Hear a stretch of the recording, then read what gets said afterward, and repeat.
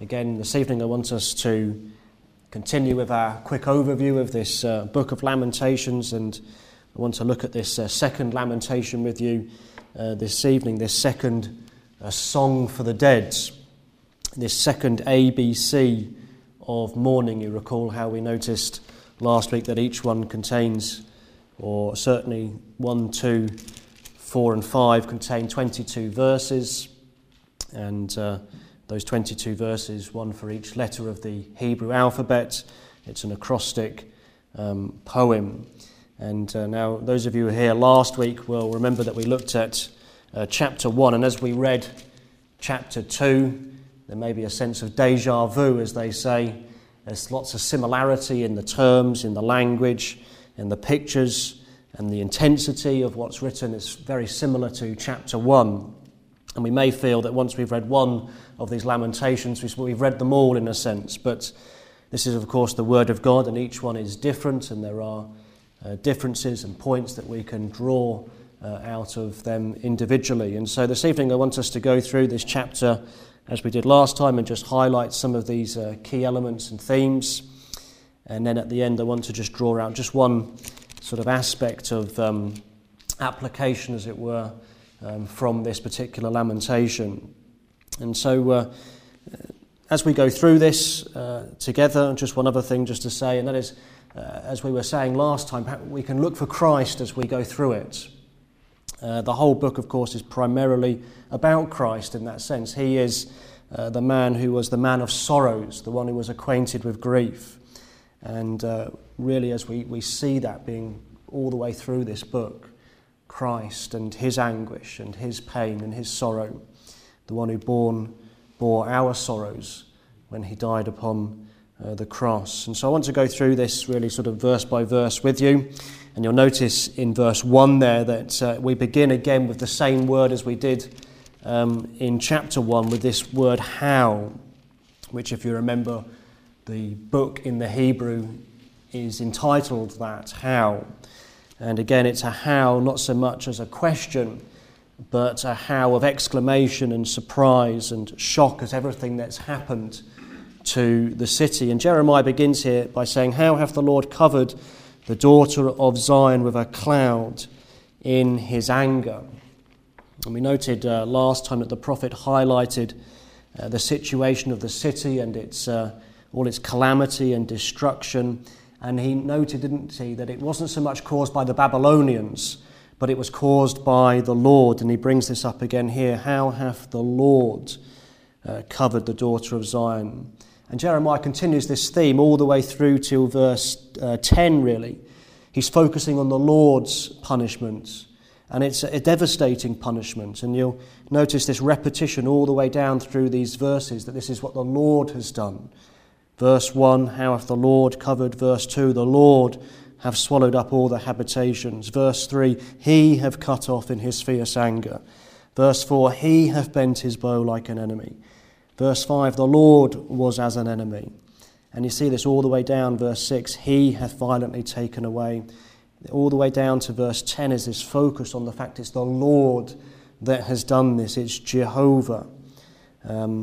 Most of the times it doesn't use the name Jehovah in that sense.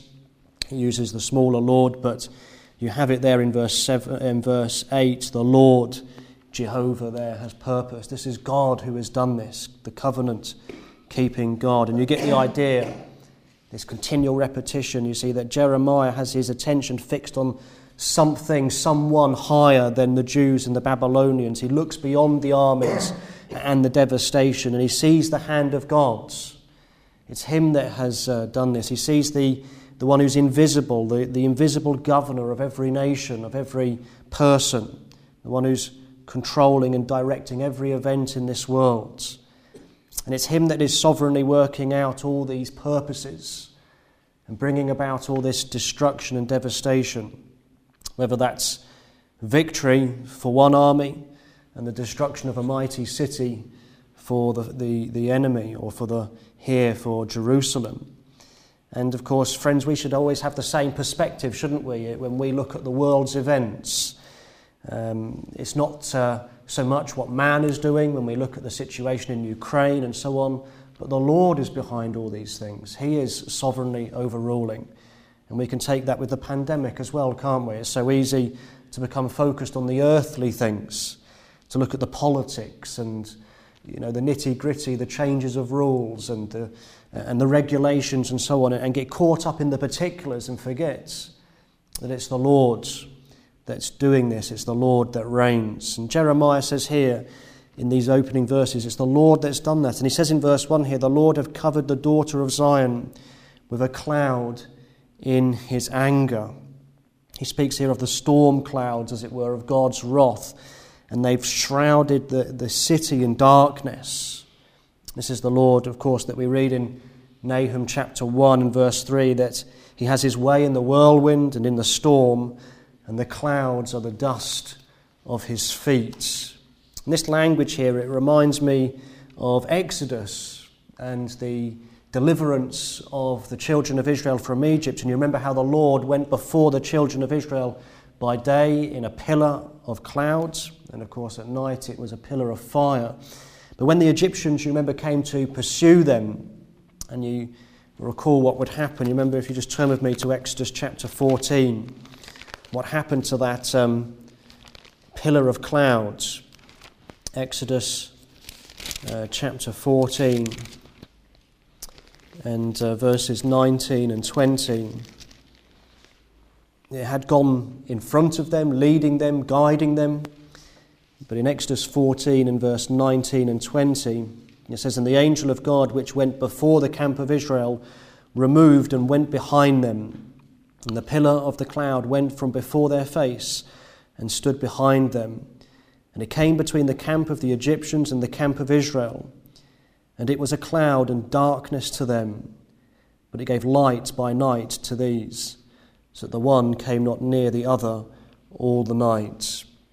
And so here on this occasion, to God's enemies, it was a cloud of darkness, but it was light to the people of God. And yet back here in Lamentations chapter 2, Jeremiah says that this, in a sense, the situation's reversed. God is now a cloud to his people, and darkness, as it were, has come over his people. And I think we have here as well a sense and a sight of Calvary, don't we? Remember the Lord Jesus Christ, the Son of God, the one who was the delight of his Father, the one who we're told, behold, this is my beloved Son. And yet there on Calvary we have those moments of those hours of darkness. It's as if God shrouded Calvary with his cloud of his anger in darkness. And the one who was his beloved now becomes the one who faces his wrath. And the cloud of God's anger fell upon him and covered him. And this theme of God's anger is actually something that Jeremiah brings out in a number of places through this lament. You look at verse 3, for example. He have cut off in his fierce anger. Or you can go to verse 6, and it talks there about the indignation of his anger at the end of the verse. Go down to verse 21, and it talks there about the day of the Lord's anger. And verse 22 uses the same expression there, the day of the Lord's anger. This theme of the Lord's anger is repeated through this lament. It's different from our anger, which is so often sinful. This is divine anger. This is a righteous anger. And Jeremiah says here that the daughter of Zion has experienced this wrath of God, this anger of God, coming down as a cloud upon the people. In verse 2, he goes on to say, and he has not pitied. He has not pitied. And again, there's another expression that we find repeated in this lament 3 times in this lamentation. You find it in verse 17 again. He says there that the Lord, again, is thrown down and hath not pitied. Verse 21, we see it again there at the very end of the verse, thou hast killed and not pitied. And the people, you see, had abused God's mercy, God's grace, God's pity. And the Lord had warned the people, hadn't he, through Jeremiah particularly, that there was coming a day when his pity and his mercy would cease. If you just go back to Jeremiah and chapter 13, he warns the people of this. Jeremiah 13 and verse 14. He says there, Jeremiah chapter 13 and verse 14, "And I will dash them one against another, even the fathers and the sons together, saith the Lord. I will not pity, nor spare, nor have mercy, but destroy them." The Lord had been so long-suffering with them, but they had provoked him over and over again to his face. And in his anger, we read here in verses 2 and 5 that he cuts off his pity and his mercy, and he throws down and destroys the strongholds. Notice that there in verse 2. In his wrath he has thrown down the strongholds. You see it again in verse 5. He's destroyed the very places that were of safety and refuge, where the people would have fled in the time of trouble. He had taken them down. He'd utterly destroyed them. And it's a reminder to us, isn't it, that when God is angry, nowhere is safe outside of him. You cannot be safe from God, who is a consuming fire, if you're outside of his protection, and you can run to all the strongholds you like. But the Lord can remove them, and they found that. They found as they fled, they could find no protection and safety from the Lord's wrath and anger. And Jeremiah mentions this in verse 3, how he had burned against Jacob. He talks about this fire, and of course remember that the Lord is a consuming fire, as Hebrews tells us, and we see again this reference to fire in verses 3 and 4 particularly, have burned against Jacob like a flaming fire which devoureth round about. And in verse 4 it tells us that he poured out his fury like fire. No wonder in Hebrews we're told it's a fearful thing to fall into the hands of the living God. That's why, of course, the time to embrace him in Christ is now. God extends his mercy, doesn't he, to sinners now. He says, now is the accepted time. Behold, now is the day of salvation. And again, we see, I think, here a reminder of what Christ endured. Christ endured that burning, that fiery indignation, didn't he, on behalf of his people. He felt the full intensity, as it were, of that fury, which is as a fire burning upon him when he was hanging upon the cross. And of course, it reminds us again of the sacrifices, doesn't it? And the burnt offering and so on. That's what the Lord, our Saviour, Jesus Christ, endured. And it says here that the Lord have cut off their strength in verse 3. He speaks about the horn of Israel. And the horn in Scripture is always a picture of strength. And it says he's cut it off. He's cut off the things that were their strength, and he's burned against them. And he says there that in verse 4, that he have bent his bow like an enemy. We see this picture here, don't we, of God being like an enemy, pulling back his bow to fire at his people. And he uses the same expression again in verse 5, the Lord was as an enemy. And I think that's an incredible statement. We're talking here about God's covenant people. We're talking about the nation that God had so singly set his love upon. The ones that he'd so blessed. He'd given them his law. He'd given them his promises. He'd given them his covenant. But now it says he's like an enemy. You notice that Jeremiah is very careful with his language here. He was like an enemy. Of course, to God's true people, he can never actually be an enemy.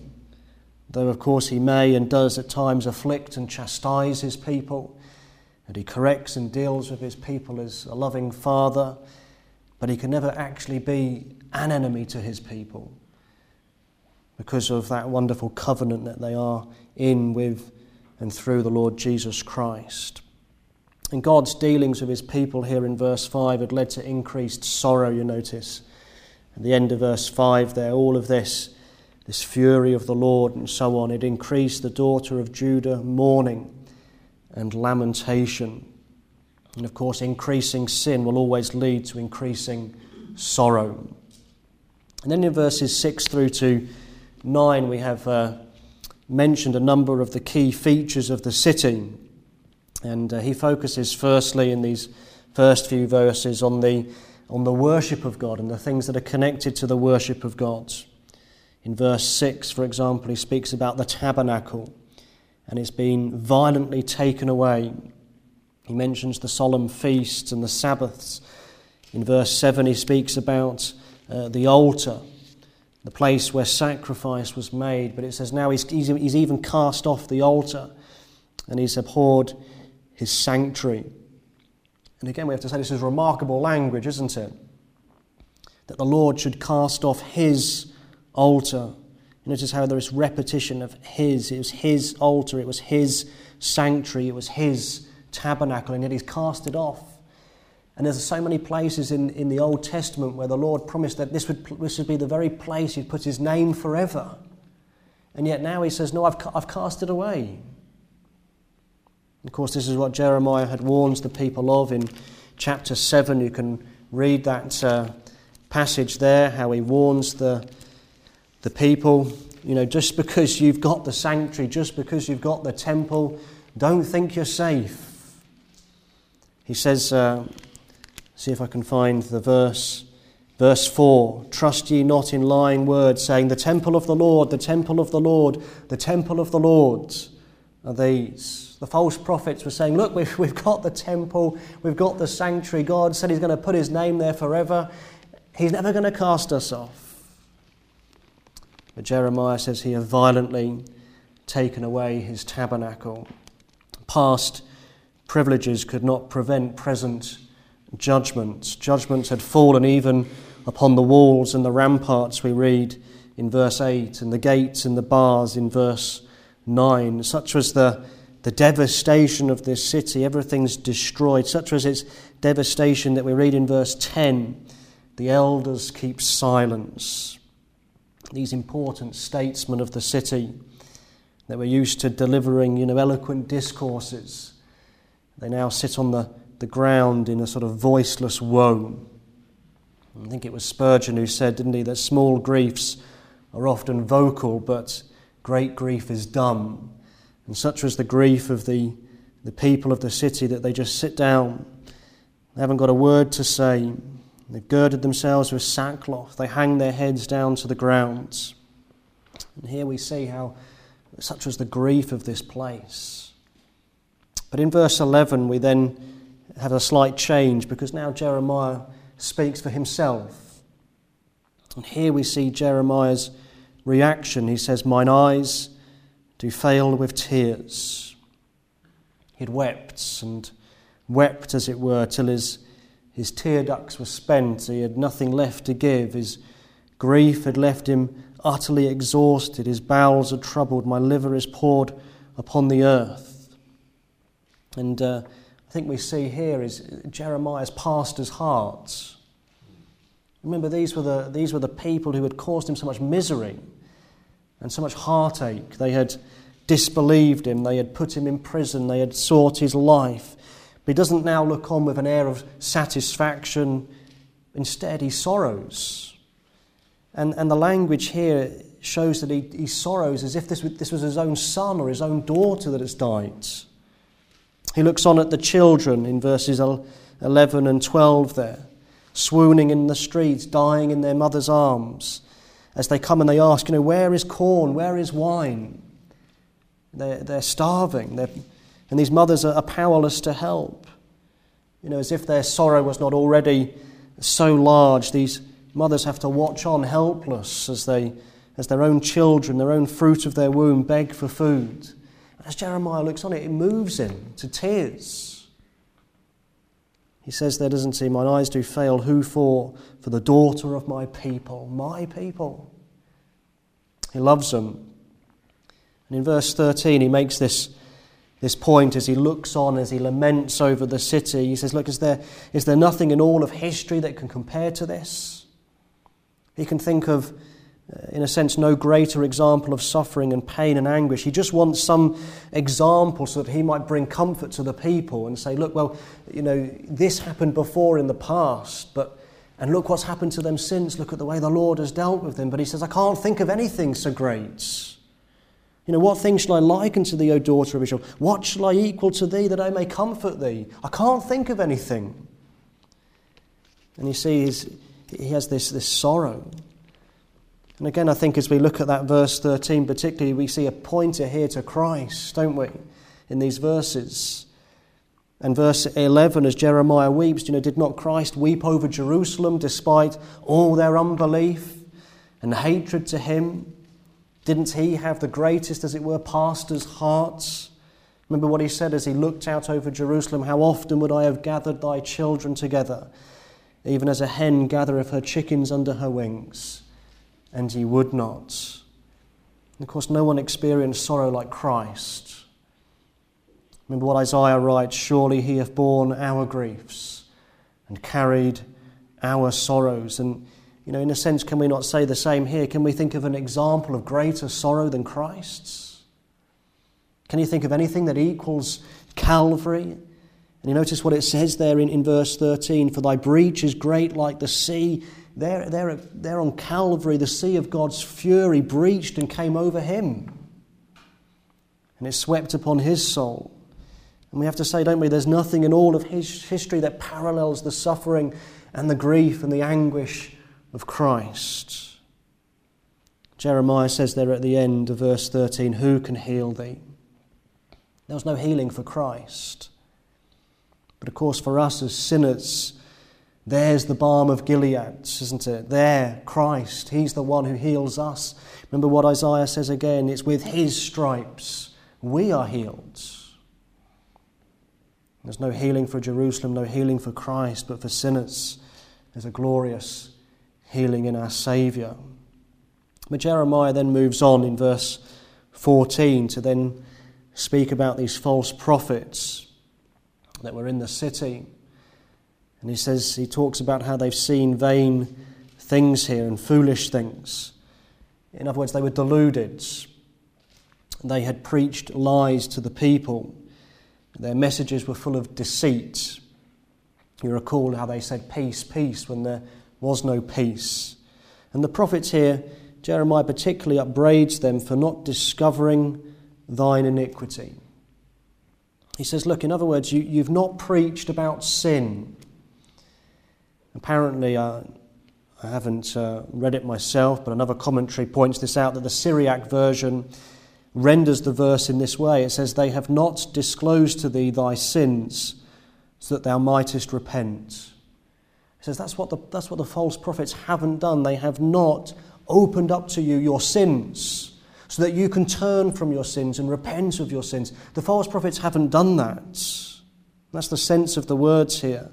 They failed to point out their disobedience. They failed to point out the root of the problem. They hadn't warned the people and shown them the consequences of sin. If they had, you notice he says here, you would have turned away this captivity in verse 14. If only you had discovered the people's iniquity and caused them to repent, this whole thing would have been abandoned. And of course, here's one of the marks of false prophets in every age, isn't it? Here's something that we should look for in a preacher. Do they expose sin? Do they preach about iniquity? False teachers rarely like to speak of wickedness. Instead, sin is minimized and it's marginalized. But faithful preaching discovers sin, and in turn it points people to Christ, into repentance and faith. Of course, this is true today, isn't it? Sadly, there's so many men, even popular men in Christianity, and you'll very rarely, if ever, hear them speak of sin.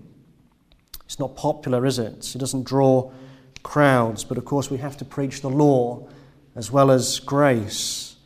And these false prophets in Jeremiah's day hadn't done that. And of course, the problem of not preaching about sin is that you don't have a need to preach about a Saviour. If you don't preach about the need of forgiveness, then you have no reason to point to Christ. And these false prophets here had preached a lie. They had seen vain and foolish things. And now in verses 15 and 16, such is the destruction that as people walk by, they now just laugh. The enemies of Jerusalem, they just wag their heads, They hiss and gnash their teeth. Some can't quite believe this is the same city that they used to pass. Some of them, the enemies particularly, they rejoice. This is the day that they longed for.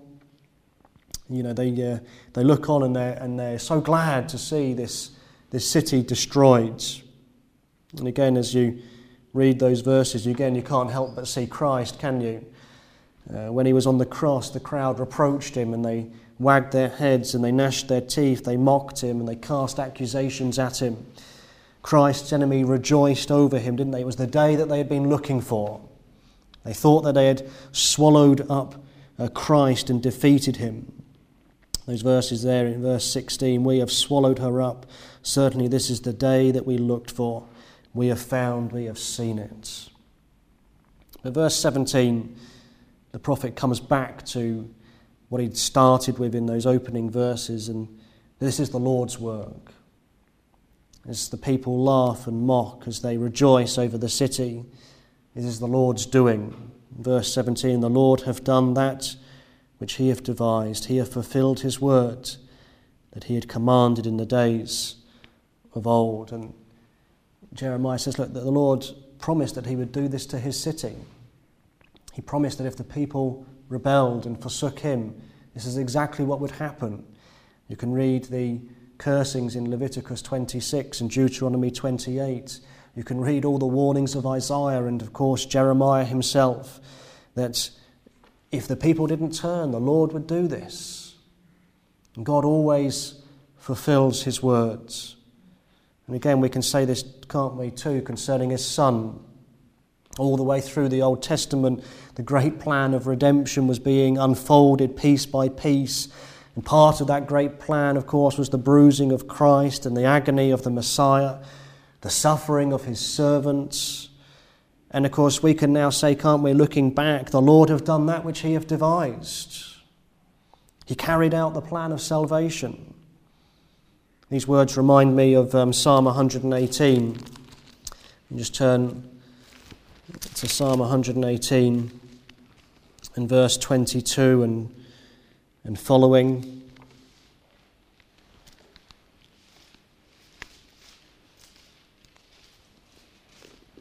Where we have sort of a similar sort of language in verse 22. The stone which the builders refused is become the headstone of the corner. This is the Lord's doing. It is marvellous in our eyes. This is the day which the Lord hath made. We will rejoice and be glad in it. And the sense is there, isn't it? This is all been planned and purposed. The stone which the builders rejected, that's the one that God has chosen to be the headstone of the corner. And it's the Lord's doing. The Lord hath done that which he hath devised. And he fulfilled it all in the Lord Jesus Christ. And of course we praise God, don't we, that every last jot and tittle of that plan that was slowly unfolded was fulfilled perfectly in our Saviour. But moving on to the final verses here of this lamentation, it turns more into an attitude of prayer towards the end. In verse 19 particularly, Jeremiah encourages the people to pray. He tells them to arise and to cry out in the night, to pour out their hearts like water, this affliction that should drive them to prayer. And of course, affliction that drives us to prayer is a good affliction. And he tells them they needed to lift up their hearts, as really in a sense, as well as their hands. Prayer here, it implies humility. It shows a dependence and also an expectancy. And in verse 20, this is what Jeremiah then does himself. And he then now prays, "Behold, O Lord," he says. And in these verses he longs for God to look on at what he has done. He tells him to, there in verse 20, "Behold, O Lord, and consider to whom thou hast done this." This is your people, this is your city. Will you not look on? And of course we see that attitude so often in the Psalms, don't we? How David so often says to the Lord, Lord, this is for your glory, for your sake. Will you not come and help? And We see here Jeremiah sort of showing the same thing. He longs for God to look on, and he mentions that in these closing verses, every kind of person that's been affected, women and children. We see priest and prophet. We see young and old, virgins and young men. Everyone's been affected. None had escaped God's awful judgment upon the city. And so Jeremiah ends this second ABC, as it were, of mourning with this prayer to God. And of course it's a good reminder to us, isn't it, that we should, in times of affliction, turn to the Lord. It's no use just lamenting our affliction. It's no use just crying over the situation. We should turn those cries and those afflictions into meaningful prayer and ask the Lord to look and consider and to answer our petitions. And so that's what Jeremiah does here. But as I close this evening, there's one thing that I want to just draw your attention to in a sense as a way of application tonight. And it's something that I haven't drawn out as we've gone through this, but I think that as we read this lament, as you look at it as a whole, it shows to us, I think, that there should be a longing in our hearts for the heavenly Zion. There should be a longing in our hearts for the heavenly Zion. As we went through this lament, perhaps you noticed that so often Jeremiah refers to this place as a place of beauty, as a place of glory. Look at verse 1, for example. He talks there about the beauty of Israel. In verse 15, when the people passed by, they said, this was the city that was once called the perfection of beauty, the joy of the whole earth. We have this, as you go through the book of Lamentations, this continual reference to the glory and the former beauty and the joy of the old Jerusalem. And it was an unparalleled glory. Of course, now you could write over the top of it, Ichabod, couldn't you? The glory has departed. But nonetheless, in former days, it was a glorious place. And as I was thinking about this lamentation, it got me thinking, and the conclusion that I came to as I was reading it was that if the former beauty of the old Zion was to be mourned over, shouldn't the beauty of the new Zion now be longed for? If he was mourning over all the things that were lost, how much more as God's people today should we look for and long for the joys of heaven? The old Jerusalem was definitely beautiful, but the heavenly Zion is far more glorious. If Jeremiah desired to see her glory restored, how much more should we desire to reach the new Jerusalem? There should be such a longing in our hearts to see the glory and the beauty and the joy of Emmanuel's land. The old gospel song says, doesn't it, this world is not our home, we're just a passing through. And yet I think we can forget that in a sense, and we forget and we don't have that desire and that longing. And it has a glory that can never depart. It's the place of true perfection and true beauty. I mean, the old Jerusalem, they may have said this is the perfection of beauty, the joy of the whole earth, but there's nowhere like heaven. We don't have time to look at this in detail, but if you were to turn over to Revelation and to chapter 21 and 22, and I'm sure you know this is that wonderful description of what heaven is like. But if you were to take Revelation 21 and 22 and you were to take the time just to compare it with Lamentations chapter 2, you'll see there's a wonderful contrast. In these chapters, Jeremiah weeps over this city, but in heaven we're told that there every tear shall be wiped away. Verse 4 of 21, and God shall wipe away all tears from their eyes. He speaks of death in Lamentations chapter 2, the children swooning in the streets, but there'll be no more death in the heavenly Zion. There's so much sorrow and lamentation in this chapter, but in Revelation 21, neither sorrow nor crying, neither shall there be any more pain, for the former things are passed away. And you go all the way through, Jeremiah speaks about the violent taking away of the tabernacle, which symbolized the presence of God. But John says here, behold, the tabernacle of God is with men, and he will dwell with them. And there's no temple in heaven because God is the temple. Jeremiah speaks of praying in the night. We saw there in verse 19, arise and pray in the night, but in heaven there is no night. There's no time of darkness. There's only perpetual day because the Lord is the light.